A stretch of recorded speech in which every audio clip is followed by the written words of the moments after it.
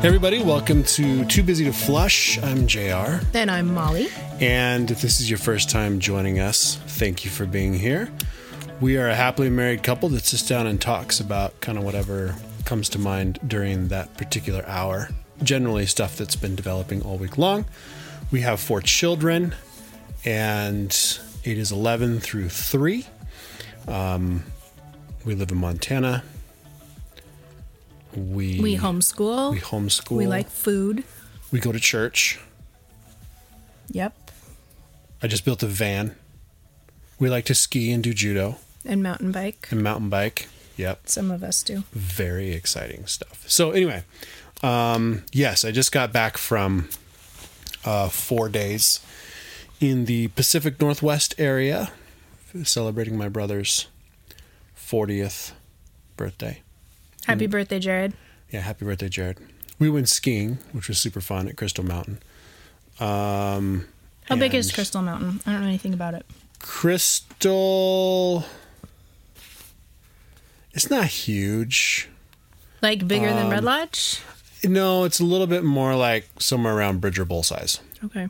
There's a bunch of backcountry access too, but the snow is just horrible. Well, it wasn't horrible. They'd had 5 inches up through about noon that day. So if it wasn't for that 5 inches, it'd have been pretty bad. Because it's the Pacific Northwest. It's so wet and everything gets really icy and it gets super warm and everything underneath that 5 inches was just pure ice. So anyway, so we had a great day though. Found some great lines to ski, which was super fun. I rented my brother a premium setup because he was like, I've never been on anything other than like Fleet stock. And so he was on I didn't have the wherewithal to go and reset bindings. It's not hard, but I was like, man, I kind of wanted to ski the ones he got because he was on Armada declivities. The 108, same waist as mine, but basically replaced the Armada TSTs that I've been on for several years. And I kind of wanted to ski them, but he's like, these are kind of amazing. Like I turn so easy and I'm not tired. Like I don't have to feel like I'm working as hard. I'm like, yep. Has he really skied since he started getting fatter?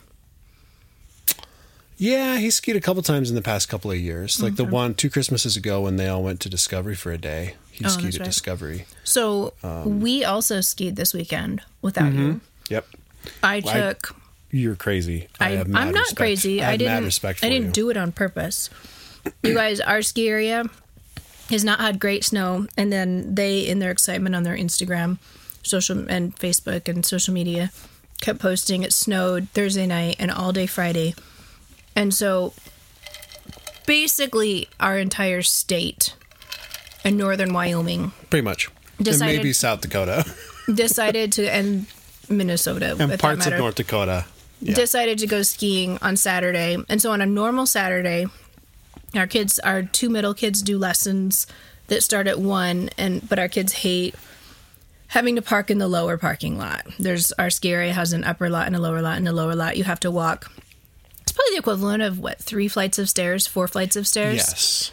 To get. Ironically, you actually walk. You have stairs, but I think you walk less overall distance than if you park at the back of the upper lot. That you do. Employee lot's a long. They also don't like to. So our kids are very concerned with good parking, but we have to balance the good parking issue with the mom moves really slowly in the morning issue and then we're at the ski area all day because if we get there when they open, then we're there all day because ski lessons basically go until the mountain closes. They're afternoon lessons for us. And so I decided to compromise with the kids since you weren't there. Usually JR gets up in the morning and gets working on breakfast and gets the coffee going. So I was going to microwave coffee from the day before. I bought a Costco thing of hard-boiled eggs, so we were just going to have hard-boiled eggs for breakfast. We were going to drop Faith off with my mom, and I wouldn't have to be in charge of her, feeding her, carrying her stuff. I also bought, this actually worked out great, JR. I didn't tell you this, I don't think. I bought some of the smaller sausage links, breakfast sausage links from Costco. Tito was telling me about And we just threw them in the air fryer, so we had nice hot sausage links, and then put them... I can't find the green Hydro Flask. I have I took it with me for extra The coffee. fat one? Uh-huh. Oh. For extra coffee. So we had to wrap some of them in tin foil and they got Sorry. cooler faster, but then we packed as many in the purple thermos hydro flask as we could. And so we just had hard-boiled eggs and fig bars and sausages for breakfast. So it was actually kind of a well-rounded breakfast. Lots of protein, a little bit of carb. And so we rolled out of the house at 7:30. It's an hour drive, a little over like an hour and 10 minute drive up to the ski area. So we were going to be there before the lifts opened, and we got beaten to the punch so badly. We not only did not have upper lot parking, which on a normal Saturday, it would have been borderline upper lot, lower lot with the time that we were arriving. We didn't have lower lot parking. We sat in standstill traffic for several miles going down the road that we drive is called Ski Run Lane. And for several miles down that, couldn't figure out, was there an accident? What was going on? Finally figured out it was just so many people. They were parking people along the side of the road, which normally only happens on very, very, very busy days. And long story short, it was tremendously stressful because the kids were freaking out, and the ski area runs a very sporadic shuttle. And when we started walking up the hill, the very sporadic shuttle drove past us several times and then would go pick up groups of adults. It was so frustrating to me. Can you not? Literally, my 7-year-old at one point was kneeling in the side of the road crying. And we still had so far to go. And we're in our ski boots, walking uphill, carrying our skis. So I'm carrying her skis. And God bless her, our friend Tracy, who maybe by God's grace, who usually beats us up there by miles, she had to turn around and go back because she had a kid get sick. And she drove up and was after us. And then they had told her she couldn't park on the road. She needed to go look for other parking, which was very strange. Anyway, all of it to say she drove by us and was like, throw Elise in the car with me as she's inching her way up the hill. So I'm still holding Elise's skis, and Elise climbs in the side of her Suburban. And then she keeps driving, and Titus and Lily are like 50 yards up the hill. And then I see them they're all getting in the same door of the Suburban, throwing their skis in and climbing in. And she only had one kid with her at the time, but she normally has 4. So I had no idea. Lily later asks, why didn't you get in Tracy's Suburban when she drove by? And I was like, normally she's got 4 kids in there. I didn't think there'd friends. be room. Like a lot of times she's been bringing up 2 extra people. Yeah, I didn't think there'd be room in there for me. I was just grateful to not be begging Elise to get on her feet and take another step forward. That was all I was grateful for. And it was like God sent this angel to get all of my kids up the hill. And it cracked me up. So when we did Crystal Mountain, they had a reservation system, but it was for parking. For parking, but you weren't allowed to basically do any sort of reservations for parking during the week. It was only on weekends. Oh, so I show up, and there's a bunch of no parking signs really close to the mountain, and permit only is what it said. I don't know what that means, but so we took basically the first lot that was closest to the mountain, but every single lot is a shuttle lot for the most part. Mm-hmm. And except the one where we are at, and we were still a long ways to walk. So I'm just like, man, my kids have it so nice. They do. That they can, a lot of ski areas are walking. Like Bridger's like a walking ski area. It's horrible, or a shuttle ski area. Big Sky is a shuttle ski area. Discovery Basin, a little bit less so, but it's kind of small still. It's just really funny how it all works. I did say after this, you guys gonna complain about lower lot anymore? And Titus and Lee are like, lower lot's fine. No, we're good with the lower lot from now on. And we're gonna start driving. I think we're gonna start driving the van now to ski. So they're gonna have to be okay with lower lot because that's probably where I'll just park. There's a lot of vans that park in the upper lot. Yeah. Unless you're camping, there's no reason to not park in the upper lot. So, anyway. You got mad. So that was mad crazy. Respect, babe, because I would have stayed home. Oh, not dealing with that crowd. Well, we had no idea there was going to be Red Lodge didn't know there was going to be a crowd like that. Yeah, well, I could there was going to be a huge crowd, regardless. Not nobody knew it was going to be that big of a crowd. Nobody knew it was going to be that big. But there was a Our guy. patrol director said it was their busiest day in several years. Oh, for sure. There was a guy.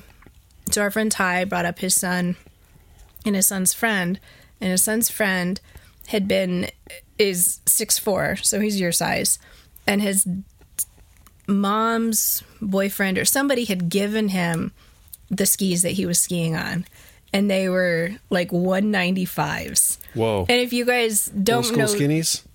right? So They're out there. People ski them all the time. right? But he was cracking up at his skis compared to Titus's skis, because Titus's skis are fatter than mine. And then my powder skis. Titus is running a 108, So which is the same, if you guys are same not fatness up as me. with skiing, No, 106. Titus is 106. skis in the 80s, the better you got, the longer and the skinnier your skis were. Well, they were always skinny, but you got longer and longer skis.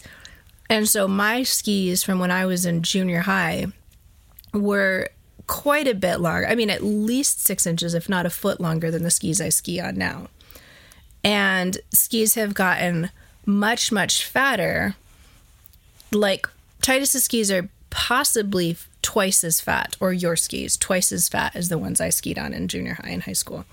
And so here's this super tall guy, and it's really choppy powder, which is so hard to ski on skinny skis because it just throws you all over. And he's just he really, really sweet kid. And also, I was like, so you graduated from high school, what are you going to do? And he's like, well, I'm working on passing tests so I can start working to be an apprentice electrician. And then by the time I'm 24, I'll be a journeyman and probably be self-employed and have my own company by the time I'm 30. And I was like, good for you. Like, that is so awesome. Just, he's got a plan, and he was excited about it. And it's one of those things where he's not going into piles and piles of debt to then work a finance career where the stock market might crash and he's going to have $200,000 of school debt and be out of a job. Yeah. I mean, he's going to be in a career that will always be necessary. As long as we've got electricity, we're going to have houses. We're going to need electricians. So anyway, I was like, good for you. But he was like, I paid $100 for this lift ticket. I'm not leaving until this mountain closes. But he was starting to get pretty worn out fighting this choppy, in some places, knee-deep powder on these super skinny skis. And meanwhile, I'm like, yeah, Titus is basically on sailboats over there. He's just like floating on top of the big chunks of powder and then just blasting through the smaller chunks. It's amazing what a difference big skis like that make in terms of being able to enjoy. I used to not like skiing on powder because it was just so much work. Well, and now the ski designs now they're fat, but you can carve on them. And that was the problem with fat skis back in the day.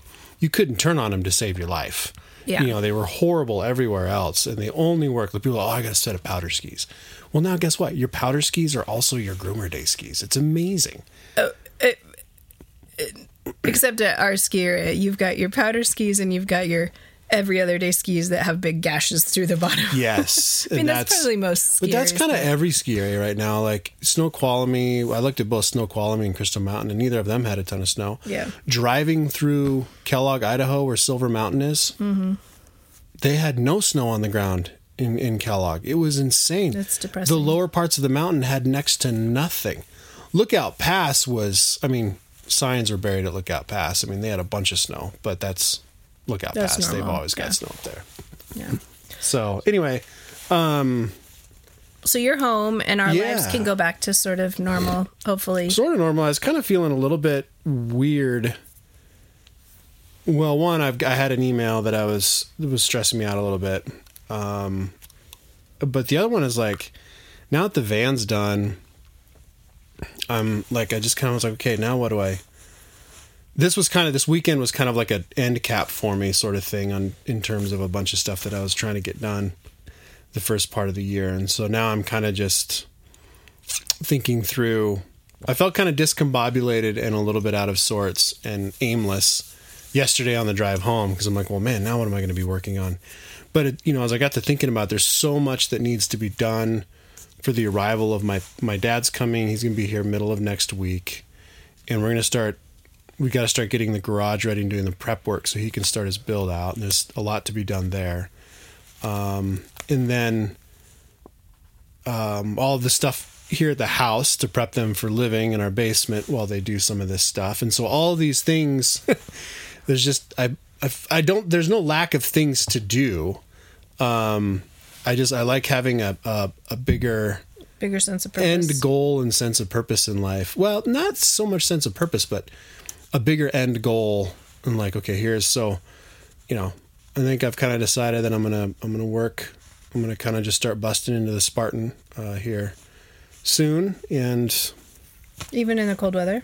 As I can. Yeah. I mean, there's not a lot, unfortunately, with that frame needing to be repaired still. There's not a lot I can do in the cold weather. Mm-hmm. But there still is. I mean, I have coveralls.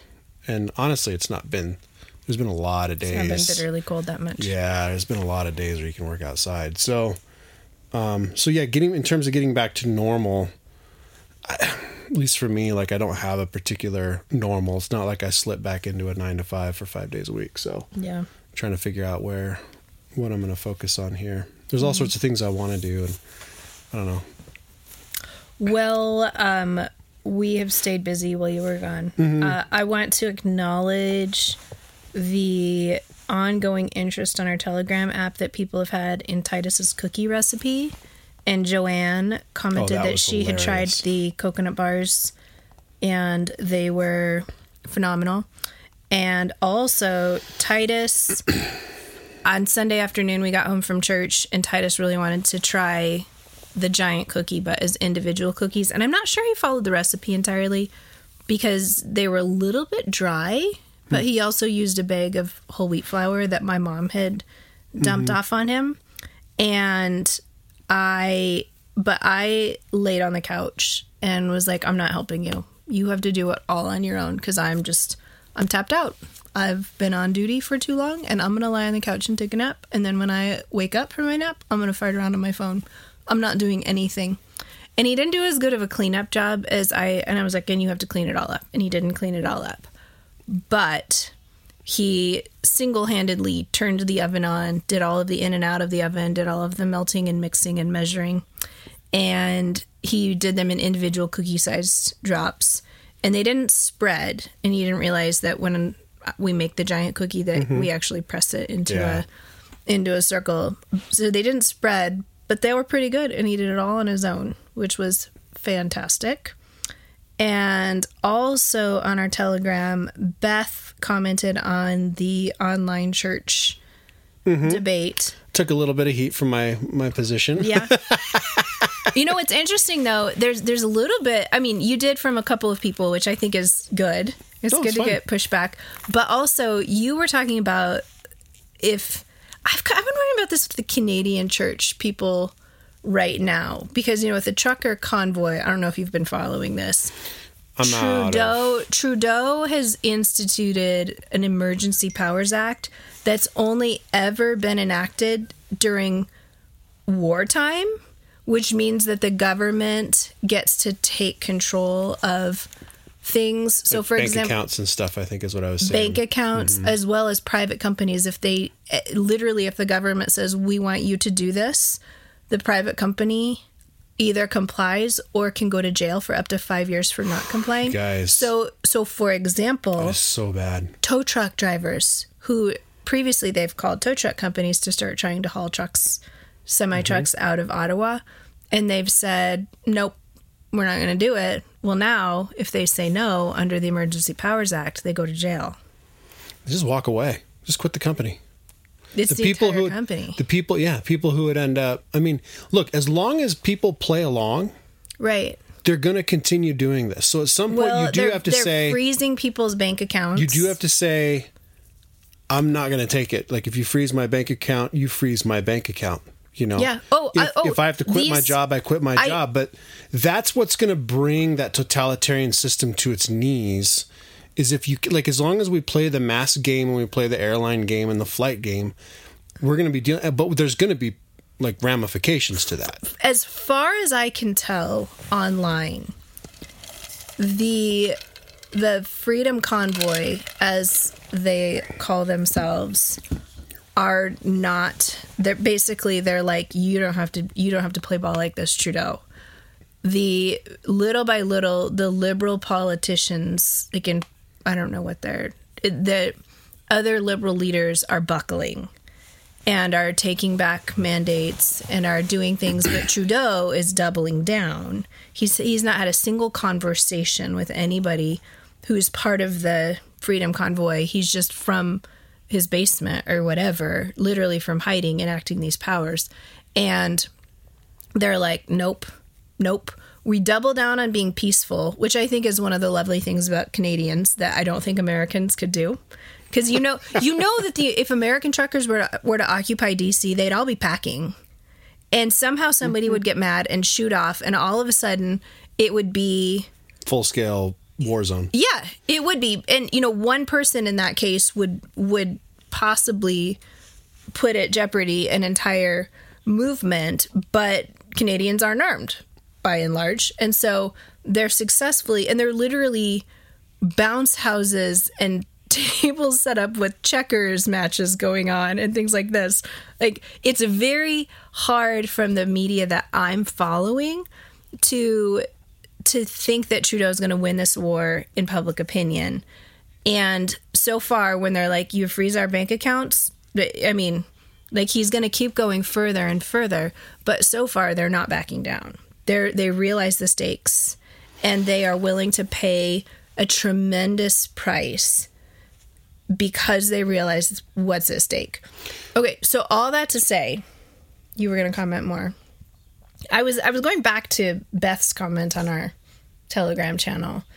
You had raised the possibility that if our government or another government would just say churches can no longer meet anymore, to be like, you know what, we're going to meet in pods. Like, we don't have to be in our church facility. We can do the house church model, and we'll cram as many people into various houses as we can. And what Beth essentially is doing is a hybrid. Like, they're worshiping online with their bigger church family, but they're doing it with a broader family because of a health compromised family member that they have. But they've got this pod of people, so it's not just them and their computers. They're still doing a corporate thing. Yes. So there is a bit of a hybrid model there, which I think is cool. Well, you bring up, that's where I was actually going to go with this, this kind of comment. All of this, I think kind of everything we're talking about in terms of pushing back against totalitarian governments, maintaining a sense of independence at a potential sacrifice of, I can't access my bank accounts, can't buy food, can't buy gas, you name it. I mean, just you think of something, there's a lot of compromises. I can't participate in cost. They're counting the cost. Yeah, so I can't participate in normal society, for better or for worse, or for lack of a better explanation. Point is, all of those things are survivable with a group of people, with a network of people that are willing to come around and pool resources, take care of other people. And I think we've seen that throughout history in those contexts. You always have, if it's the bubonic plague in Europe, you've got Christian churches that are going into those places to take care of things. If it's World War II Germany, you've got groups of Christians that are surrounding each other to hold each other up. Even POWs in Japan, they survived by taking each other and supporting each other. And what's the book with the runner? Unbroken. He, when they would do something that would end up getting them into solitary, that was when they really suffered physically as well as mentally. This is where I think we have to have at least even a secular or social argument for having some sort of group or community or friend network you're involved in and you invest time and energy in, because what did COVID do? COVID tried to isolate everybody, remove us from our support systems, remove us from our networks, keep us confined. And then when you start shutting things down, you have nowhere else to go. But if you don't, and part of that though is the American psyche right now is like, I need my government to provide this for me. I need my government to do this for me, or do everything for me. So, you end up having this. Okay, if I lose, what if I lose power to my home? Well, what if you do? What is your contingency plan? Do you have somebody you can go move in with? Do you have a wood burning stove? Do you have, what are the solutions there? And having a network around you, people to help you deal with some of that stuff is super helpful. I was listening to, I started a new book series because I finished, Dune. I finished Dune on the way out. So I just picked up another, fun throwaway, science fiction series on Audible. And I'm really enjoying it. It's fun. It's an adventure. But one of the things that the premises of this whole situation was a group of aliens had come down to knock out all of the world's infrastructure to make the planet less appetizing to another evil, totalitarian invading group of aliens. So these two aliens have been battling each other for, centuries now. And the war's ongoing. Nobody cares about Earth, but then all of a sudden a wormhole shifts and now Earth is being cared about. But just kind of like on the edge of one. So you have, what happened was they knocked out all the world systems. And so then the author muses that the people who lived in rural areas and were better prepared and better off to not have electricity and power over the winter than the people who were in big urban areas. And at the same, on the same train of thought, then the people who were poorer and had less dependence on technology and everything else were better off than those who, the situation was almost reversed. Mm-hmm. And so you have this kind of interesting thought process going. I mean, we don't want to put everybody into the, into the poverty line, but having a healthy dependence on other people and other communities, and a lack of dependence on, I think often, for example, all my bank accounts, all of my finances are digital. I've got a local business bank account, but other than that, everything is digital. So if I lose access to the internet, I can't access anything. Mm-hmm. But if we lose access to the internet, every point of sale system at a gas station or a grocery store is connected to the internet. A lot of these systems won't even open unless they're connected to the internet. So you lose internet, you lose power. You can't open a cash register to even take somebody's cash for goods. You're hosed. You can't get gas because the pumps won't operate. You can't. And people like Russia and North Korea are working on. Speaking of North Korea, I think I sent you the article about the random hacker who has been turning off North Korea's internet intermittently. Mm-hmm. So if you guys haven't seen this, Google, DuckDuckGo search North Korea hacker internet, and you'll probably get a story, or JR can look one up and add a link to it. I think it made the rounds a couple of weeks ago. But this guy, I don't even know why. He just got a chip on his shoulder about North Korea, I think. I don't think they did anything to him specifically. But he's not some famous guy at all, but he's taking credit for basically figuring out weaknesses in North Korea's system, and he just turns their internet off every now and then to the entire country. That's amazing. It's just, and he won't speak publicly about all of the weaknesses that he's found, but he described one enough that people could say, yes, this sounds credible. You know what you're talking about. You're probably the one doing this. But that Russia is trying to do this to us all the time, and they would be delighted to shut down our pipelines and our banks and everything else based on. One of our, a lot of the hacking now is automated. For instance, they'll set up a AI or a bot to go through and just, flood the network with Sort of all like the stuff. robocalls waiting. Yeah, sort of like robocalls, and a lot of, what people make a big deal about all these graphics cards that come out. The computation power in a graphics card is huge. A modern day graphics, I don't even know the numbers now, but a modern day graphics card can go through algorithmic password combinations so insanely fast that, that's why we're sitting on 256 key encryption models now, or 1,000 key encryption models, because if you don't, a modern day graphics card could figure out by randomly guessing through an algorithm of letters and numbers, could guess your password in minutes. It's insane. It's wild. It's all automated.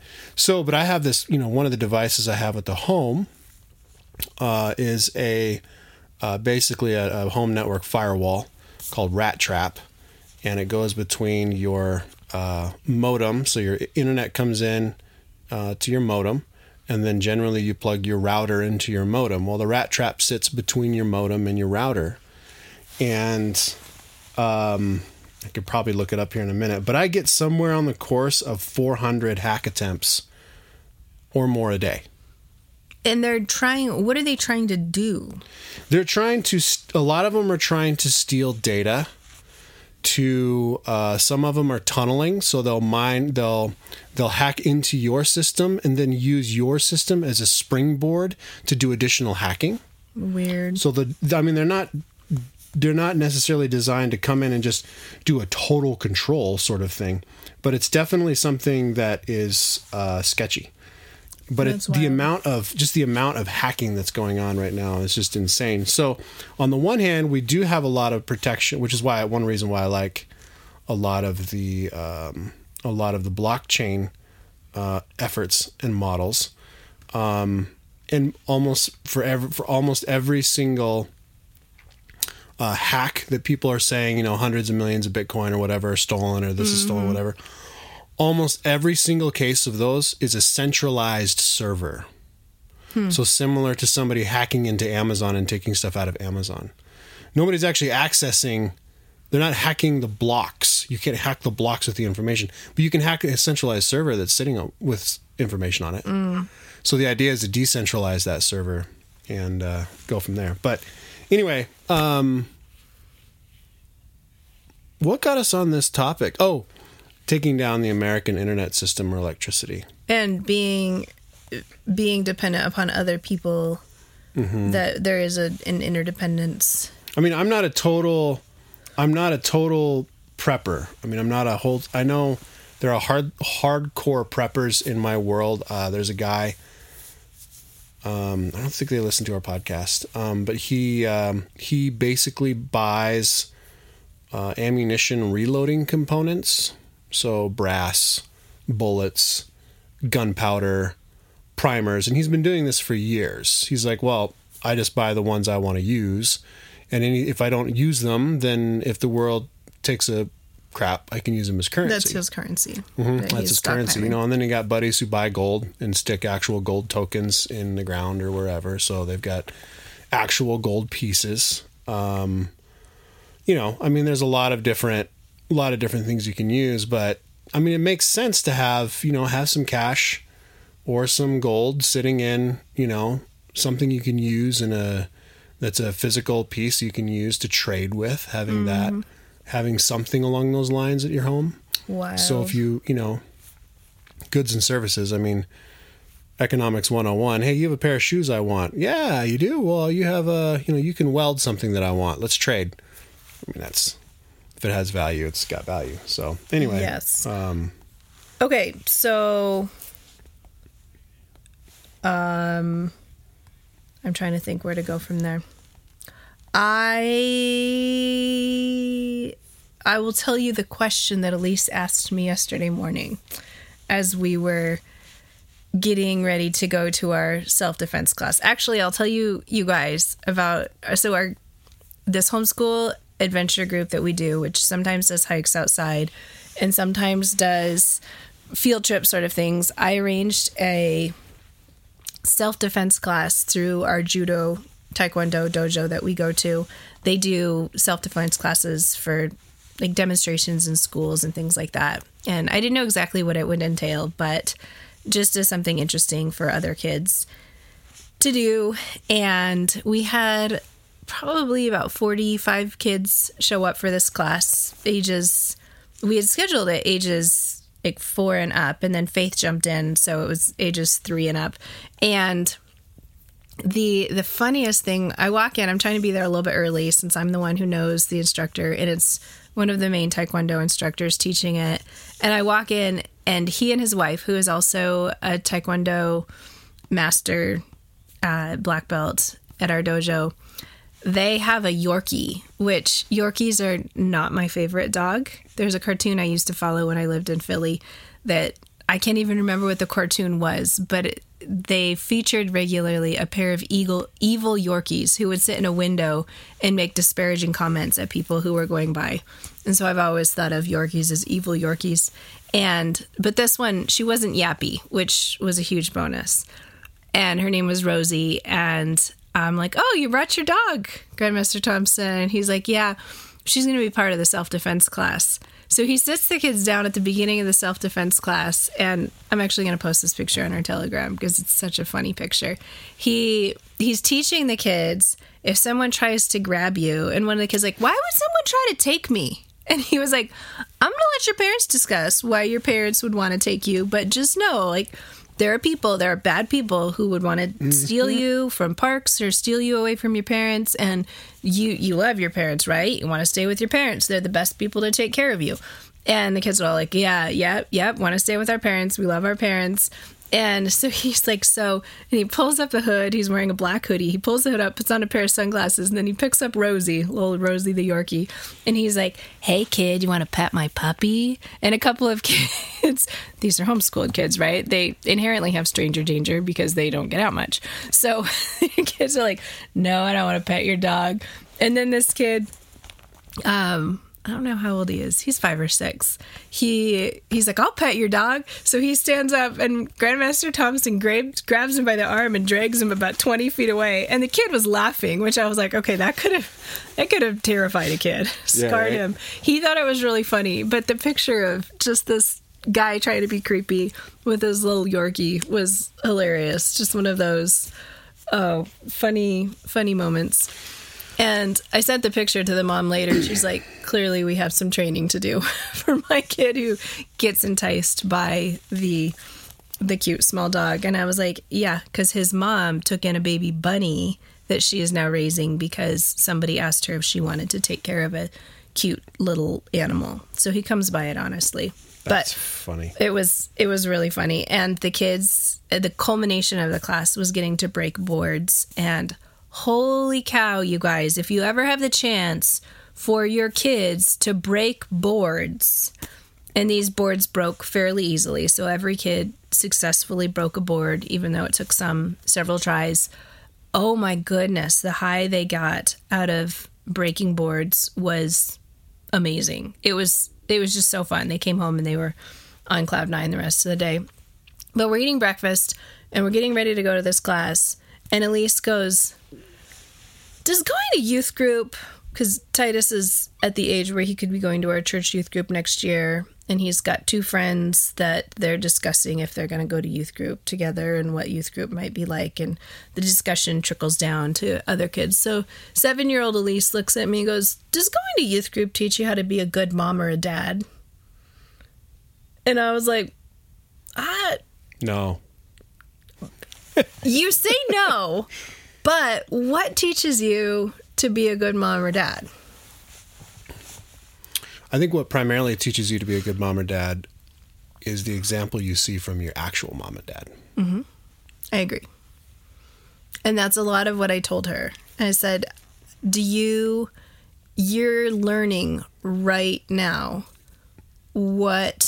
how a mom takes care of her kids. Like, what do you think you should, when you're a mom, what do you think you should feed your kids for breakfast? And she was like, I don't know. And I was like, what do you eat for breakfast? Name me 5 healthy breakfasts that you eat.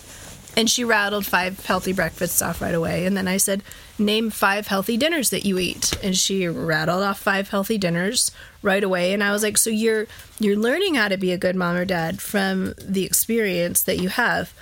But ideally, going to youth group does help build a foundation for being a good mom or dad. Because what are you supposed to be learning when you go to youth group? Giving all youth groups in the world and the United States the benefit of the doubt, you're learning how to build a strong relationship with God and how to have good relationships with other people. And the best way to be a good mom or dad is to have a good relationship with God and have skills to have good relationships with your husband, with your wife, and then have good relationship skills with your kids. And then have good relationship skills with other people that you can go learn from. So you learn to be a good mom or dad from asking other people questions when you're stumped, and from reading books, and from taking classes. Like I told her, with the pastor that left our church this spring, how many parenting classes did we take from them? At least 3 Sunday school classes. We sat through parenting classes, and you learn various things at each stage of parenting that you're at. And so I was pointing out to her all the different ways that we learn. And I was like, and let's be honest, we're doing on-the-job training here with being a good mom or a dad, because we parent you a whole lot differently than we parented Titus when he was your age.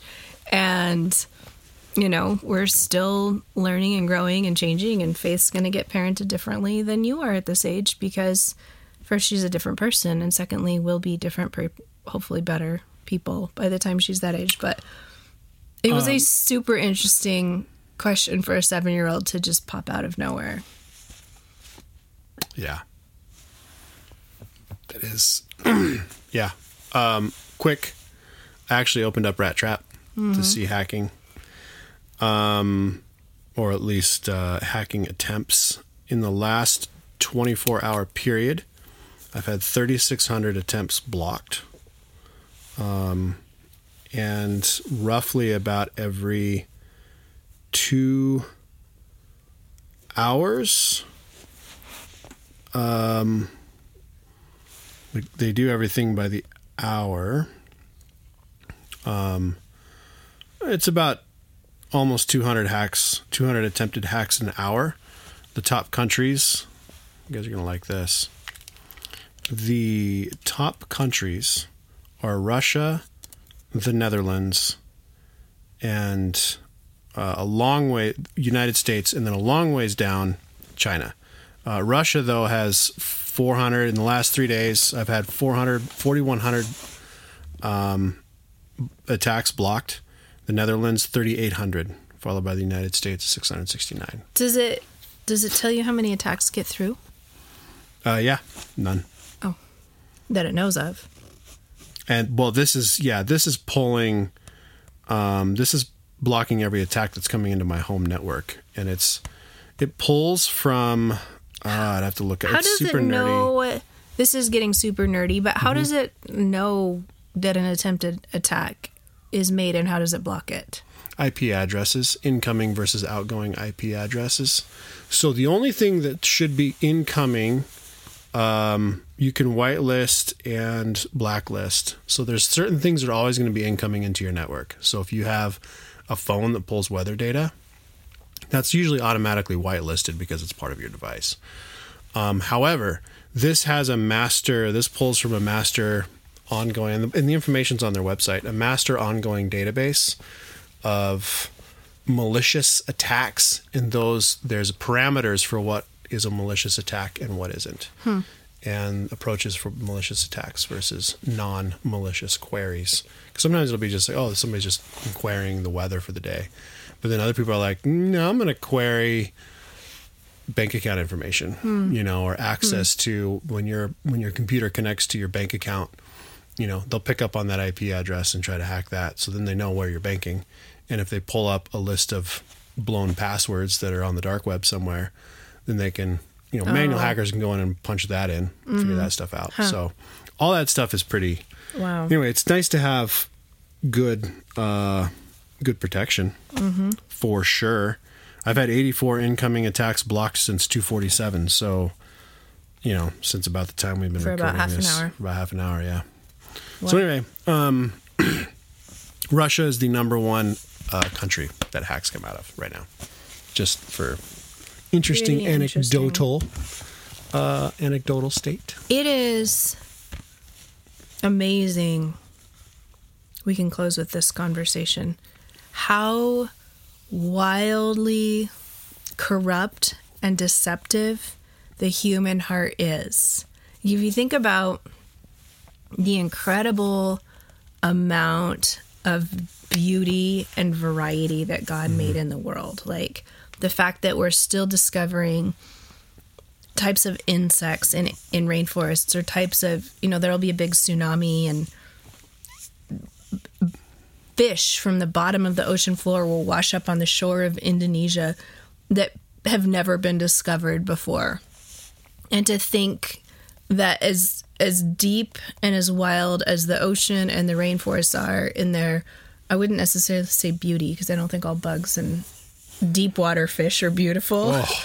They're horrifying, but the infinite amazing creativity and food varieties, and the way that you can, I'm going to go to Robert Farrar Capon again, but he says, somebody who truly delights in the created world will never tire of a few basic ingredients. The things you can do with a simple cut of meat and a couple of sauce ingredients, and all the ways that you can mix and match them, or taco makings. You have a taco, tostado, or was Bubba Gump and his shrimp.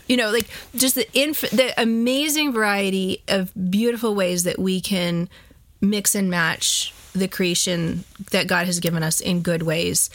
And then what Satan has done is taken that and made a mirror image in evil, and just the infinite, seemingly infinite. It's not infinite. Only God is infinite. But the incredible number of ways that we see and experience evil and corruption. Like, remember back in the early 2000s when you would get emails to your Yahoo or your AOL account from a Nigerian prince? Well, I still get occasionally those still come through, and I can't figure out why that's even still a thing. I know, right? Do people fall for it? I mean, but think about all the they're constantly having to update ways that old people, not just old people, that people can get scammed, because scammers are constantly coming up with new crazy ways to be able to deceive and scam people. And I mean, look at how, so a lot of those people, the quote unquote old people, fall for some of that stuff. I think some of it's out of ignorance. Some of it's out of just not thinking as clearly as you used to back in the day. Some of it's out of worry, but I think a lot of it, like, I can start to understand it now, because there's a lot of technologies that are coming up around me that I'm like, baffling. I don't know anything about this. And then I get a notice about something, and I'm like, ooh, gosh, is that legit? Like, there's been a few that have come through. I'm like, is that legit? Most of the time it's not legit. Mm-hmm. But I'm like, so, if it's related to my account, then I almost always go, okay, let me close everything out that is related to that, open up a new browser window, or open up my phone, different device, log into the account and see if there's anything there, a notice. Right. Did you know my mom almost got it? I can't remember if it was somebody called her. Somehow she was trying to she was on the phone with somebody and was trying to log in, and our friend Ty, who lives in my parents' basement right now, walked in, and she's like, she's hard of hearing. And she's like, I can't understand what they're saying. And she handed the phone to Ty, and Ty was like, this is a scam. And my mom was like, oh my gosh, I feel like such an idiot. But it just takes one moment and they always do it by fear too, right? Like, you need to log in right now and you need to fix this problem, or you're going to go under. Yeah, this, that, or the other thing. Everything can wait. All the time, everything can wait. Yeah, but it just takes, that one moment, and then they've got access to things or whatever. But I don't know. I don't know. I mean, looking at the Canadian situation and thinking, like, surely, you're not gonna deprive people, empty people's bank accounts because you're tracking that they donated to the Canadian trucker convoy, But yeah, that okay. You're basically Trudeau. Trudeau is basically sanctioning his own people, his own citizens. He's like, I mean, that's what we do. That's what the U.S. does to foreign countries all the time. We're gonna freeze your funds so you can't actually access your funds because you're doing something wrong. And I don't. But I guess my point, I don't want to get into the politics, but just I don't know. Doing that to your own people is a massive, I just feel like it's a massive betrayal, massive violation of a lot of things. Yeah, but I don't know. There have been several different instances in my week where I have struggled with feeling almost despair just at, why are people so bad? Why is the world in such a bad situation? And it's, you look at the book of Job, and God has given Satan permission to test his people and to push things well beyond what we're comfortable with God letting Satan do in testing God's people that he is absolutely confident in, because he's the one who keeps us. It's not us keeping ourselves. It's God keeping us. That's why God was so confident in his servant Job, is because he knew that he would keep his servant.